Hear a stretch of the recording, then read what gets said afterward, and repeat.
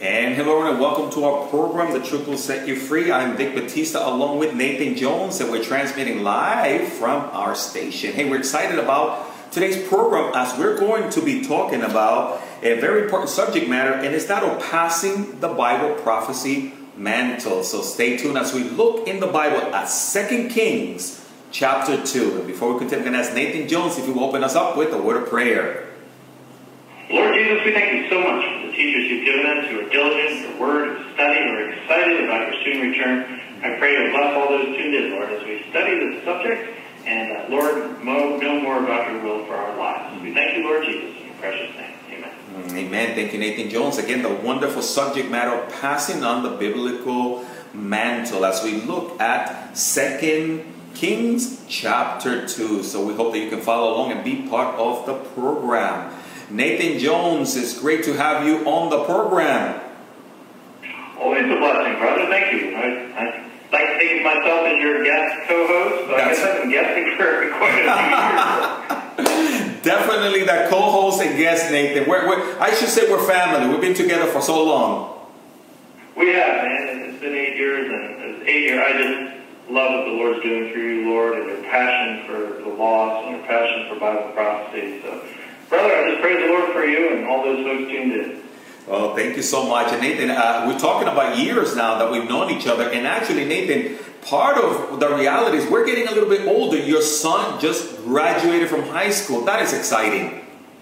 I know. You're an empty nester, man. When did this happen? Almost a few weeks, Nathan. But it seems just like yesterday. Our kids really grew up so quickly. My son, Isaac, he just finished boot camp in the Marines. Isn't that amazing? Just like your son, they're neck and neck. Wow, that is something else. I'm sure those who tune in understand what it's like to have kids move on, or they're anticipating their kids moving on. But yeah, it's a humbling experience, isn't it? It's amazing. I mean, when you and I started, our kids were pretty small, and now here we are. You're not a day over 31, right, Nathan? Of course, just like you. 31 and a half. But, you know, yeah, there you go. 31 and a half. But, Nathan, it's really exciting to, talking about time passing and things changing. We also notice even within ministry, Nathan, there are so many Bible prophecy giants that have also been graduating, if you will, passing on. DeWitt Pentecost. We have Tim LaHaye, right, Nathan? We have some other individuals that, these were the anchors of biblical prophecy, and now they're graduating and passing on, and now there's another generation. Yeah, well, I remember J.R. Church passing on. Yes. And then we have John, I don't say John, he does not. Right, he's still alive. But we recently had another big name just pass away in New Zealand. And, they're getting older. A lot of the Bible prophecy teachers of today came out of the Jesus movement of the late 60s and early 70s. And the Jesus movement was a return to the Bible, and it was really fueled by Chuck Smith of Calvary Chapel, who was teaching Bible prophecy. He was a Calvary Chapel pastor, loved Bible prophecy. And so many of the pastors that came out of that really had a passion for Bible prophecy. Unfortunately, and this is a strange side effect, that over the years, even though many people got excited about Bible prophecy, the Left Behind books were written and well read across the world, and many other books like that, no new Bible prophecy teachers came about. So now, 40 years into, or 50 years actually, for some, into the Jesus movement, and we're seeing a lot of these Bible prophecy teachers get old and die. Chuck Missler, he just died this month. And, Hal Lindsey is in his mid-80s, and many of them are in their 70s, 80s. Those in their 90s, like Noah Hutchins, have passed on. And you're like, where are the new Bible prophecy teachers? Yeah. And Nathan, that's right, Chuck Missler. I mean, that's amazing. And if I were to ask you, can you maybe pinpoint, Nathan, who maybe introduced you to Bible prophecy or influenced you? I mean, there might be more than one person, but can you talk to us a little bit about that? Well, it's funny. A lot of people say, well, when I was in my college years, I learned about Bible prophecy, or I followed this particular teacher, and he got me into Bible prophecy. But honest, brother, I just like my salvation back when I was 7 years old, I've loved Bible prophecy since I could pick up the Bible and read it. Wow. To me, it's always been part of the Bible. The 31% of the Bible that is prophecy, to me, has always been part of the Bible. So when people say, oh, I got introduced in the Bible prophecy, it's like, what? I think is that always part of the Bible? Just like the book of poems or the poetry books or the law books or the history books or the Gospels. To me, prophecy has just always been the Bible. So I'm always shocked when people say, yeah, I really just got into prophecy. You say, oh, how about you? Wow. Well, you made a very good point. For me, actually, Nathan, it was teaching through the Bible. I wouldn't say it was actually Pastor Chuck Smith, the founder of Calvary Chapel, because as I made my way through what was called the 5,000 series, I was introduced to Bible prophecy and just the simplicity of it. But the Holy Spirit, actually, Nathan, was the one that really worked through Pastor Chuck Smith as he sort of passed on the mantle through his biblical teaching chapter by chapter, verse by verse. Mm-hmm. He did. Grant Jeffries, that was the one I was trying to remember. Not John Hagee, but Grant Jeffrey, yes. See, I'm getting older too. I'm starting to forget things. Yeah, and there's just, as we look back, Nathan, you would agree that as these Bible prophecy spiritual giants, if you will, are passing on. Also, Dr. Reagan, he's wonderful ministry, but also getting up there, right, Nathan? Also in years. Yeah, here at Land Line Ministries, our founder and director, Dr. David Reagan, he turns 80 this year. Now, the Lord seems to have given him the energy of a 50-year-old. He's still working hard and plans on doing that. That's amazing. Until the rapture happens or we pass this on. But, I mean, you and I, brother, are in our 40s. I know Mark Hitchcock is probably one of the younger prophecy teachers, and he's in his 50s. Tom Hughes, we just had a conference. That was a wonderful conference. 412 Church. Wonderful conference. But he's great job. 60. When we're saying younger Bible prophecy teachers, we're at least the ones that are pre-mill, pre-trib rapture. I mean, there's many who are post-mill or post-trib or a-mill. And, they water down Bible prophecy, or, they have their own following audience. Mike Bickle, I think, a very strong post-trib teacher, very passionate about Bible prophecy.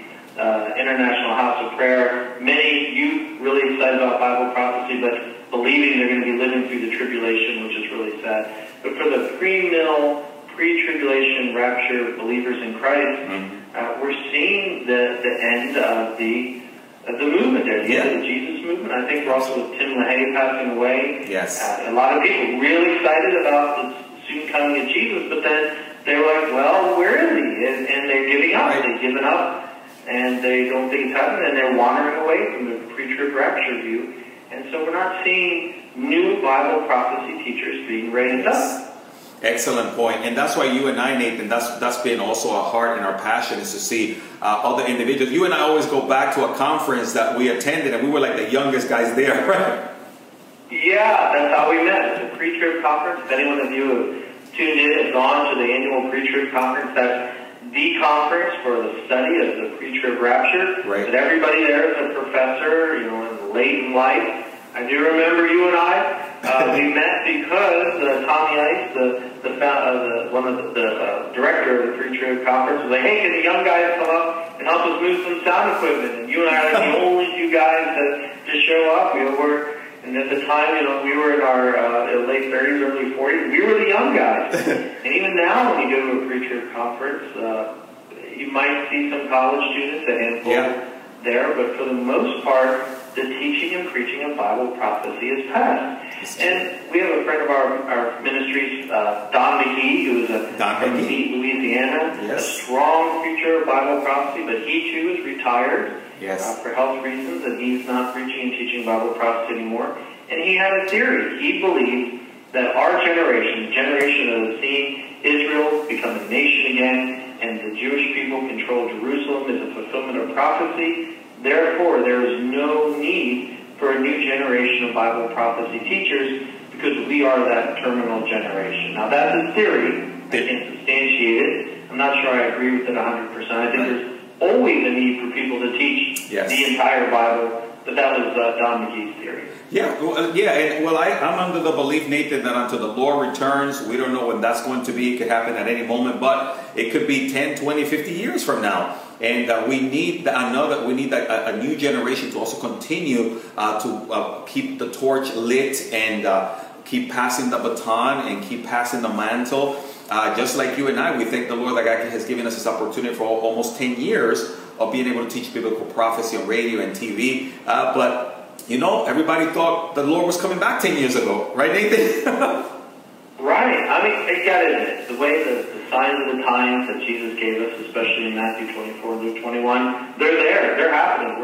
We're seeing, especially the Gog and Magog coalition, Ezekiel 38, 39. It's there. It's ready. It just has to have a reason to come down and destroy Israel. The hook in God's mouth is to plunder Israel, and Israel's got that gas fine. They're about to undercut Russia and take 50% of their gas sales to Europe, which would financially bankrupt Russia. I mean, we are seeing so many of these end-time signs of Bible prophecy come about. So 10, maybe 20, but 50, I have a hard time seeing that. I really do have a hard time. Absolutely. Israel's back in the land, and Jesus says when Israel returned to the land when the fig tree rebudded, that would be the generation, the era, the time period that the people would see the return of Jesus Christ. So maybe Don's right. Maybe this is the terminal generation. There's no reason for new Bible prophecy teachers, but even so, are we raising up a generation that not even our middle-aged generation, but a younger generation, a millennial generation that's excited about the return of Jesus?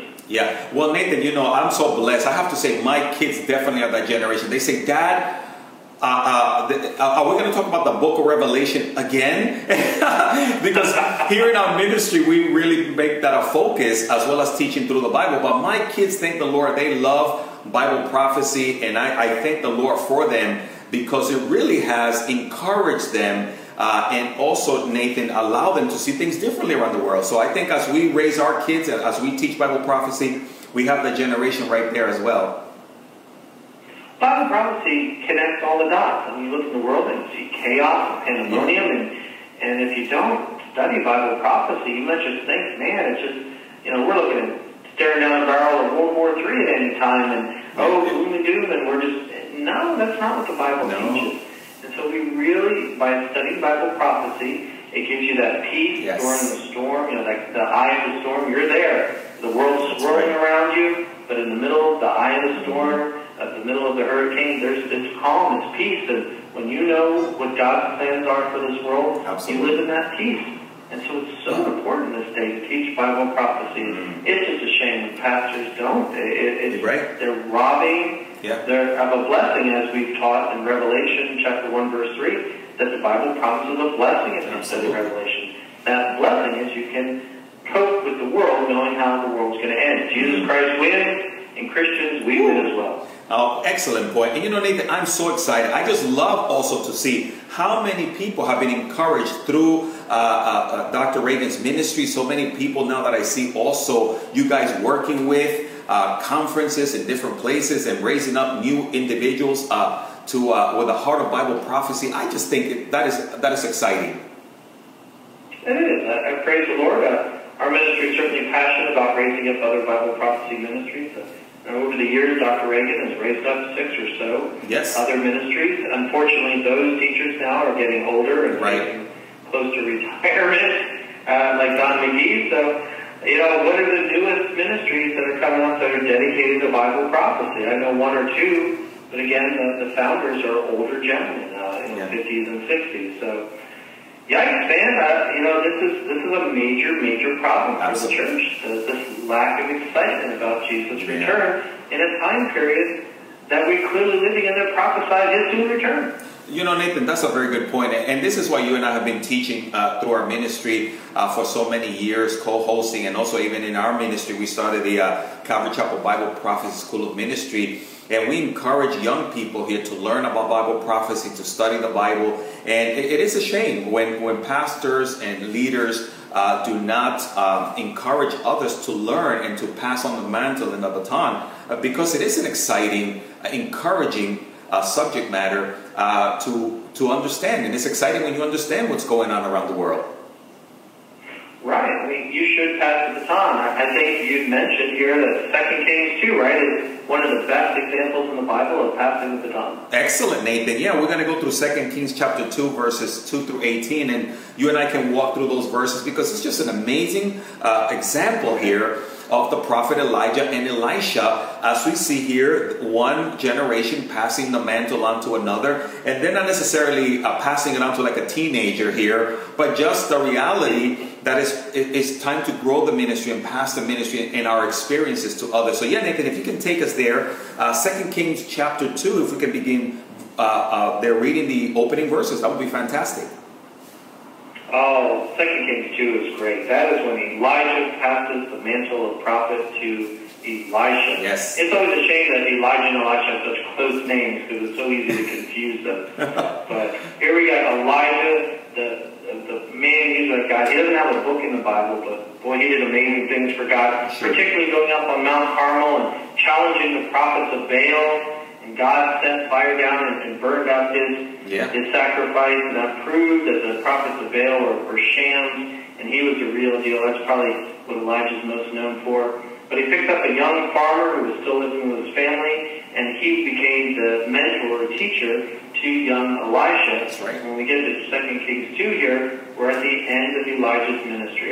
He probably would have kept on going, but God was like, no, this is it. It's time for you to finish. And this is where we pick up. 2 Kings 2, verse 1. Absolutely. And it came to pass, when the Lord was about to take up Elijah into heaven by a whirlwind, that Elijah went with Elisha from Gilgal. And Elisha said to Elisha, stay here, please, for the Lord has sent me on to Bethel. But Elisha said, as the Lord lives and as your soul lives, I will not leave you. So they went down to Bethel together. And Nathan, and here, you know when you were reading those verses, I just love their relationship, their partnership, the wanting to be together, the encouraging each other. I thought that was fantastic. Well, you can see that Jesus modeled it, particularly because it was the rabbinical way of mentoring. In other words, an older, learned rabbi would have a following of younger students, and they would follow him. Now, Jesus, literally, they'd follow him around the countryside. Right. Rabbis were pretty stationary, but where they went, their students went. And it came to be that this is what Elijah. Elijah was a teacher. He could be called a rabbi, but primarily he was a prophet of God. He was a messenger of God. And he picked up a younger gentleman to be his student, Elisha. And Elisha followed Elijah around as a student would follow his teacher, as the apostles followed Jesus Christ. Excellent point, Nathan. And like when our children were young, I know my son, like yours, they love to hang out with us. And everywhere we went, Dad, where are you going? Can I go with you? And it's really neat to see that here.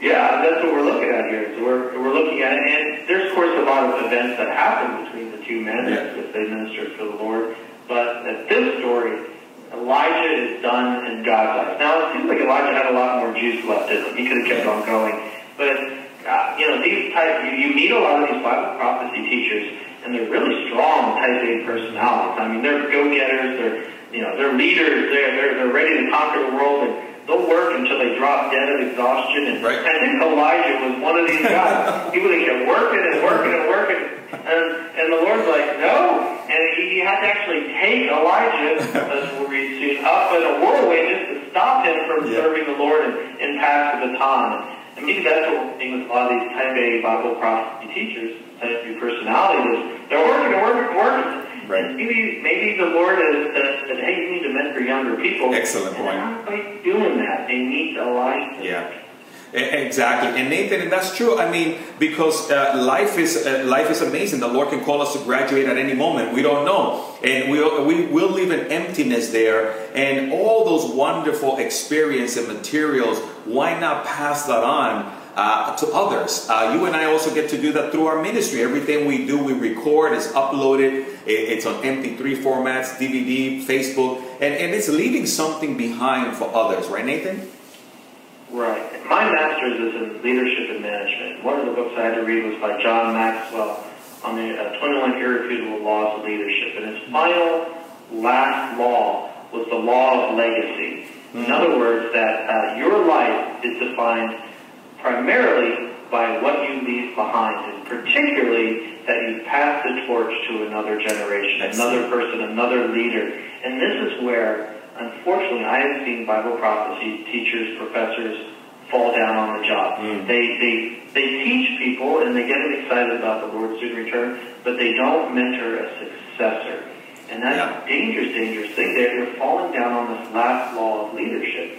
Now here, Elijah didn't fall down on that. He had Elisha well-trained, ready to go, and all Elisha needed was the Lord's blessing, that mantle to pass from Elijah to Elisha. But I'm getting ahead of myself here. Yeah, no, but that's a very good point. And also, Nathan, I think it's a word of wisdom to maybe someone that's listening or watching the program, and maybe they are in that situation. They're a pastor, they're a leader, they have a lot of experience, but maybe they're just holding on to this thing, if you will, and they're not giving others opportunity. And I think you're right. There's wisdom in raising up a generation. It's like our children, Nathan. Imagine if we just wanted to keep our children forever, right? And we don't want to let them go. We want to let them grow. Yeah, I mean, you hear all the time big-name pastors and television evangelists talk about their legacy. Charles Stanley, he's in his mid-80s. He's always talking about the 60, 70 years of legacy. The Van Impe's, when they were on television, the legacy of the teaching they're leaving behind. But, brother, I think, this is my opinion, they have really dropped the ball. The Van Impe show ended. Why? Why didn't they have someone ready to take the helm? Why didn't they have someone to keep it going? Wonderful show that was well followed, some interesting interpretations of Bible prophecy, but it had a good following. It needed someone to keep that show going. Charles Stanley, nobody knows who Charles Stanley's successor is. What if he drops dead? Sure, they left a great legacy of teaching, but they left no one to carry the torch. And it's unbiblical. What do we see the biblical model here? Elijah has an Elisha. Absolutely. Jesus had the apostles. There should always be someone to carry the torch. Excellent. You and I wouldn't be saved if it wasn't for someone passing the gospel to someone, passing the gospel to someone, until it finally reached us 2,000 years later. Frodo has Sam in the Lord of the Rings. No. That's the true ring bearer, right? Same line. Whoa, where did you go off the reservation? Yeah, I know. I was watching too many of those episodes of carrying the load, helping share the load. But right. Well, Frodo was left behind Sam, and Sam continued to share the stories with the people to let them know about the change. Even Tolkien and Lewis, they both understood the importance of passing a legacy. And I'm not just pointing out pastors. I think a lot of us, we look to pastors or TV evangelists or whatnot and say, well, that's their job. But brother, if you're saved, you've been called to share the gospel too. Absolutely. Who is your legacy? Who is carrying the torch after you? Good point. And I'm so blessed that I have pastors in my life along the way who were able to invest in me and say, hey, go out and go for it. And I think, Nathan, that's something that we want to challenge those that are watching and listening to pray about what we're sharing here. Passing on that mantle, passing on that torch, if you will, giving others an opportunity, the younger generation, letting people try, let them fail a little bit, right, Nathan, in the process? Right. I mean, it's part of mentoring.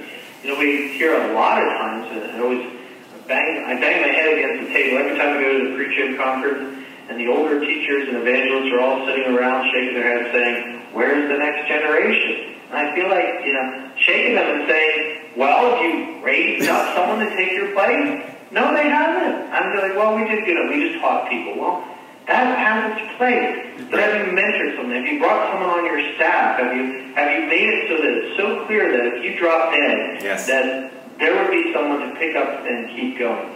And there's not. And I think that generation is being so pioneer-driven, being so type A personality-driven, never considered the need for someone to take their place. And it's biblical. We're seeing again. Elijah had Elisha. He was ready and raring to go the second Elijah was gone. And that is something these Bible prophecy ministries really need to seriously take to heart. Excellent point. And that's why, Nathan, what you end up pointing out is we're not putting down any ministry per se. We're just saying, look what the Bible says. Look at this wonderful example. Why can't we model this example? And I think it's a wonderful thing when you see the multiplication of this ministry, right, Nathan? Because one was able to share their experience, the other one was able to carry it on, in a sense, multiply what the first one started. Right. As we read through the story, we'll see the mantle passed to Elisha, and actually God gave Elisha a double portion. So as amazing as Elijah was, Elisha did twice as much as Elijah, all by the Holy Spirit. I mean, just think, we might be achieving wonderful things for the Lord in this life, but who knows how our students are going to surpass us. Absolutely. And that's why, Nathan, I think we need to look at it. We're not in competition with each other. This is not a thing of who's better. It's saying, hey, I want you to learn as much as you can so that you can do better than I did, so that you can outdo me in a sense. And today, apparently, unfortunately, that's not how people see it. They don't want anybody better than them taking over. Well, you really nailed it. That's one of the side effects of a type A personality is highly competitive. And it could be, I'm no psychologist, but it could be a lot of these big name preachers and teachers see everybody else as a competitor and they don't want anybody competing with them. Hence, they don't raise up a leader that will look like they might usurp them at any time or put them out to pasture, which is the worst thing for a type A personality is to be put out to pasture. And so that could be it too. Our own human failings, our own egos are preventing us from raising up another generation. Yeah. And those are strongholds, Nathan, that we have to pray through. Those individuals that have maybe influential ministries or whatever the case might be, to recognize what the Bible says here. But I also love this partnership here, Nathan. I love the fact that these two individuals, Elijah and Elijah, love to be around each other, and Elisha was right there with him. Can you continue to take us through a few more verses, Nathan? I know we don't have a lot of time, but I think this is exciting. Right. Well, we don't have just Elisha who's worried about Elijah who followed, but we've got some more. Verse 3 indicates there was other followers of Elijah. Now the sons of the prophets who were at Bethel came out to Elisha and said to him, "Do you know that the Lord will take away your master from over you today?" And he said, "Yes, I know. Keep silent." And Elijah said to him, "Elisha, stay here, please. For the Lord has sent me on to Jericho." And he said, "As the Lord lives and as your soul lives, I will not leave you." So they came to Jericho. And now the sons of the prophets who were at Jericho came to Elisha and said to him, "Do you know that the Lord will take away your master from over you today?" And he answered, "Yes, I know." And keep silent. "Be quiet, I don't want to hear this." Then Elijah said to him, "Stay here, please, for the Lord has sent me on to the Jordan." But he said to him, "As the Lord lives and as your soul lives, I will not leave you." So the two of them went on. And we can keep going. There's more instances where the men that Elijah has affected throughout life, Elijah didn't just have Elisha as his follower, but we read here all these different prophets from these different towns. Verse 7 talks about 50 men who come out. 50 who come out and say, so we know that Elijah left a great legacy of followers. And Nathan, what a great point you just made. And again, maybe it might not just be one person or two people, but a whole a group, if you will, of individuals that have a heart for the things of God. And how exciting that is. Amen, brother. And you know, Nathan, I mean, again, I hope that we have encouraged our viewers and our listeners to maybe dive into this passage. Maybe this is something that they had not considered before. But it is something that we do need to consider to pray about as the Lord gives us more time here. And again, you and I believe, according to the signs of the time and the regathering of Israel and all the incredible things, that the Lord is at the door. But it might be a little longer. Nevertheless, while we're still here, we want to invest in people and encourage you. And of course, one of the greatest investment that Nathan and I share every week is salvation, a relationship with Jesus. That if the Lord were to call you home today, that you would know without a shadow of a doubt that you will be in His presence because you have a relationship with Him. So if you're not sure of your destiny, your eternal future, we want to give you an opportunity right now for you to receive Christ and for you to have that hope that we have. Nathan, might you quickly be able to share with that person maybe right now in watching or listening that doesn't have a relationship with the Lord, maybe how they can get started? You got to surrender your life to Jesus Christ. Realize you can't run it. Only Jesus Christ can run it. Give up on your rebellion. Surrender to Jesus Christ. And from your heart, pray, "Dear Jesus, I am a sinner and I need your salvation. Please forgive me. Be the Lord and King of my life." And Jesus will come to your life. Your sins will be forgiven. Your debt erased. And you have the promise of eternal life with Jesus Christ forever. Awesome. Thank you, Nathan Jones. And again, for those of you that have trusted in the Lord, let us know. We want to continue to pray for you. We're very excited that you were able to be part of this program. And Nathan, of course, we ran out of time for this segment of the program, but we'll definitely be able to pick up part 2 soon and continue to encourage our listeners and our viewers. So Nathan, it's always a pleasure to have you on. My co-host, Nathan Jones, thank you. Thank you, brother. God bless you all. Have a great day. And of course, again, we ran out of time for this segment of the program. And of course, Vic Batista, Nathan Jones, we want to say goodbye. May the Lord bless you. But listen, keep looking up. The Lord is coming very soon. And also find someone who you can invest in this week and make a difference. May the Lord bless you and keep you. May His face shine upon you. Have a great day.